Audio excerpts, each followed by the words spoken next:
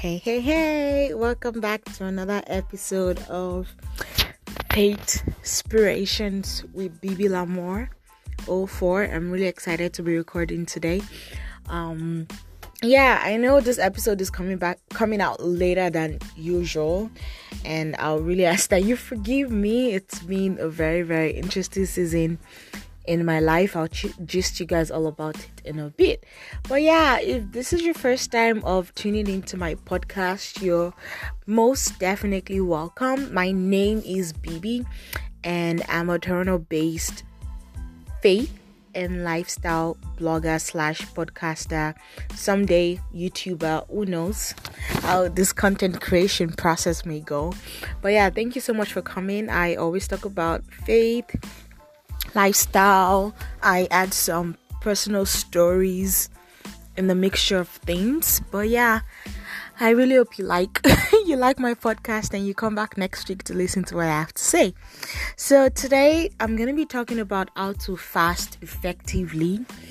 And the reason why I'm bringing this up is because I've also been there before, where I'm saying I'm fasting and pretty much it's just hunger strike, because I'm staying away from food, but I'm not using my time wisely, and just misunderstanding the whole concept about fasting. So that's what this podcast is going to be about. I'm going to talk about the reasons why we fast. I believe I have 4 points about that. I'm also going to talk about how to fast effectively, no matter what your schedule is like. And I'm also going to talk about how to avoid bad mouth odor, because you know how fasting can be, you're not putting anything in your mouth, and the old dehydration situation can actually impact your breath negatively. So I'm glad you're here. Let's jump right in. So fasting. Why do we fast? I remember as a little girl, because growing up in a Christian home, I was exposed to the concept of fasting at a very young age. I mean, I think as early as 9, we're fasting, and I was always like, Daddy, why are we fasting? Why don't we have to eat? And my dad would be like, oh yeah, we're fasting because we're waiting on the Lord for blah blah blah. And to me as a little girl, I was like, this doesn't make any sense. So we have to starve ourselves for God to give us attention? Really, it was just weird. I'm very sure in my obnoxious years I'll probably be like, if God loves us, why doesn't he want us to eat? Why is he asking us to fast? So that he can answer our prayers, yada yada yada. But then I just in case you still have that mindset about fasting, I guess the whole essence of this podcast is to change the way you see fasting. Then the first point that I'm going to be discussing is fasting doesn't change God, it changes us. Because I know sometimes we feel like, I want God to move on my matter. I want God to change on my matter. I want him to change the result of my life. And many and things like that. We're like, oh, you're going to embark on a 7 days fast for God to do this, for God to do that.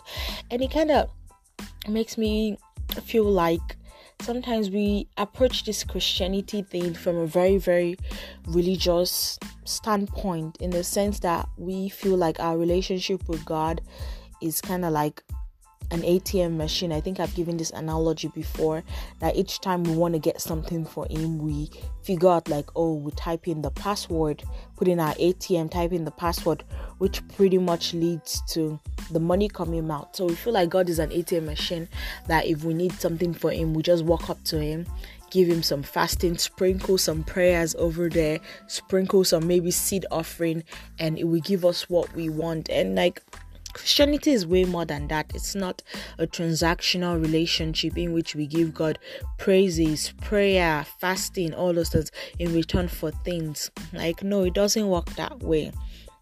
The truth is that God's disposition towards you is good constantly. There's no day God will wake up and be like, okay, let me do this my child something evil, or let me inflict this my child with a disease. No, that's not the God we serve. God doesn't need to inflict you with an illness or affect your finances or do something negative to you to make you turn your face to him. That's not our God. Our God is not insecure. is not an insecure God.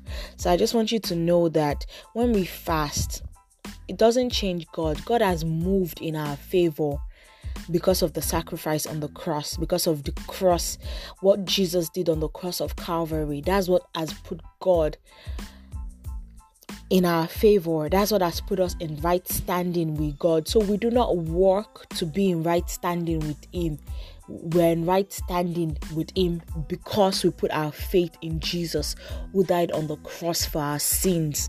So it's really about us. When we fast, ideally, a period of fasting is a period of communion with God. So that period you're meant to use to eat your lunch at work, that's the time you're meant to use to fast and rather read your Bible or say a prayer. The hours you use in cooking, you can substitute that and use it to read your Bible. There's a lot of things you can do, because the more time you spend in the Word, the more transformation you experience, and the more transformed you are, the more you understand the things of God, the more your mind begins to match with the mind of Christ that He has given to us. It's in this place of fasting, the place of staying with the Word and staying with prayer, you become more sensitive to the leading of the Holy Spirit. So let's say you're waiting on God to do something in your life and you decide to fast, and in the place of prayer, in the place of word, God speaks a word to you and says something like, do this. Just do this by faith, and that's how you will get the result you are waiting on. Isn't that like the essence? To hear from God, to fellowship deeply with Him, so you can understand His mind, His thoughts, His vision, His plans for you. So yeah, it's not to change God's mind, because sometimes we might fast and pray and do all that cool stuff, and at the end of the day, nothing changes, and we begin to feel frustrated, and we feel, some of us are angry with God. We're angry with God because you're like, I fasted, I prayed, I sowed seeds, I did this, I did that, but God didn't do anything for me. We begin to get angry, we begin to get frustrated. In fact, we'll be like, I'm done with this Christianity stuff. Like, how can I do all these things for God and He cannot do this little thing I'm asking for? See, that's like heavy reliance on your ability and capacity and your strength to do things. God doesn't need your fasting. He doesn't need all of that. All these things are for your own benefit, for you to hear clearly from Him. And this kind of leads to the second point, being that fasting helps you discipline your flesh. If you're familiar with my blog, you know I always talk about the fact that man is a tripartite being. So man is a spirit that lives in a body and has a mind, or some of us call it a soul. The thing is that when we gave our life to Christ, our spirit became saved instantly. That's why when we hear the scripture that says, if any man be in Christ, is a new creation. All things have passed away and all things have become new. That scripture is talking to the fact that our spirit has been regenerated. When we believed into Christ, we were partakers of His death, His burial, and His resurrection. So we became a brand new person in Christ. All the things that pertains to our old spirit man is gone, and our spirit is now deeply connected with God, because now we have the Spirit of God. That's who we are. We received the Spirit of God by being a partaker of the death, burial, and resurrection of Jesus Christ. Then the second part of who we are is our body. Actually, I'm going to talk about the mind. Is our mind. The mind is the seat of everything. I think one of the scriptures says, guard your heart diligently, because out of it comes the issues of life. Another one says, out of the mind, out of your mouth flows the abundance of your heart. So our mind is so powerful. And also, mind you, our mind has been accustomed to the old nature, of sin, the old nature that does not know anything about Christ, the old nature that was enemies of God. And it's still trying to struggle with the Spirit of God that we have received. That's why scripture says that, I believe it says we should have the mind of Christ instead of our own mind, because this our mind would lead us into bad things. Sometimes I see on Twitter and people be like, follow your heart. No, you don't follow your heart, because the Bible says the heart is very deceitful. You follow the word of God. You follow the Spirit of God.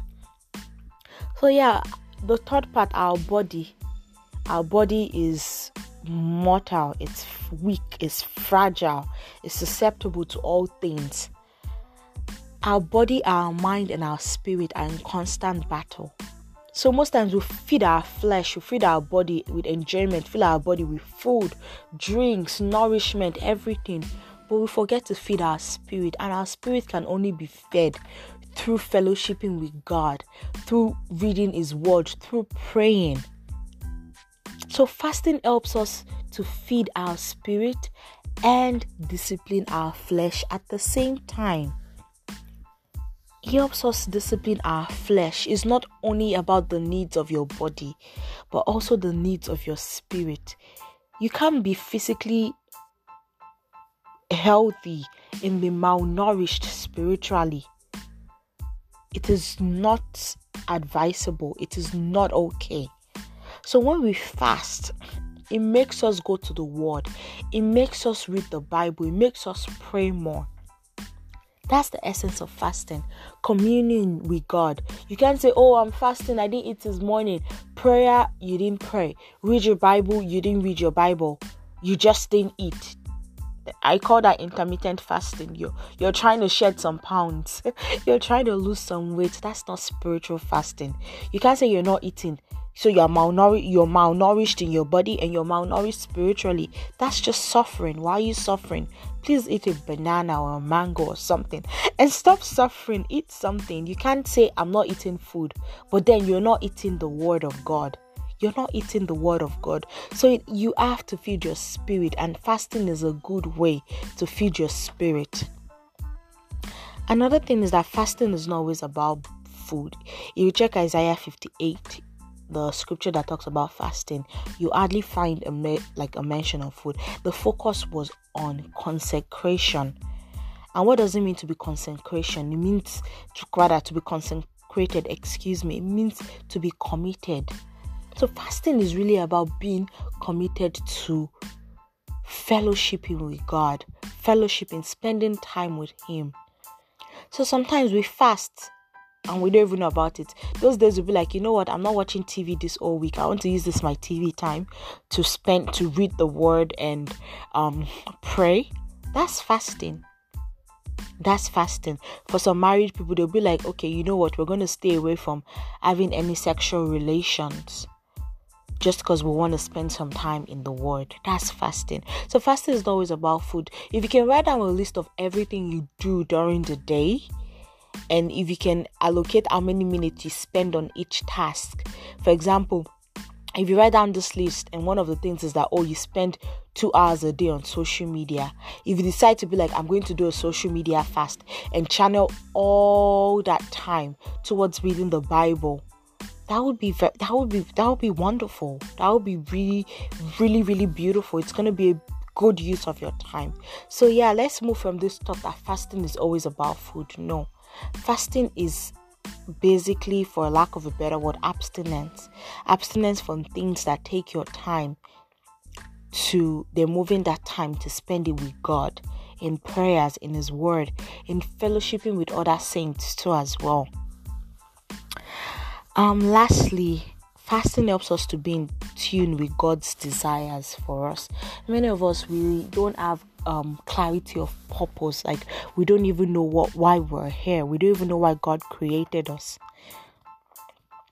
But when you fast and you're feeding your spirit, you're more sensitive to the lead of the Holy Spirit. The Holy Spirit will easily drop things in your heart. Like the other day, because in my church we've been fasting for a while now.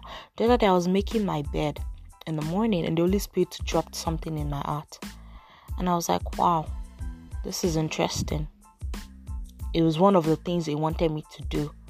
One of His plans for me. It dropped it in my heart and I was like, I sent my husband a message. I shared what the Holy Spirit told me.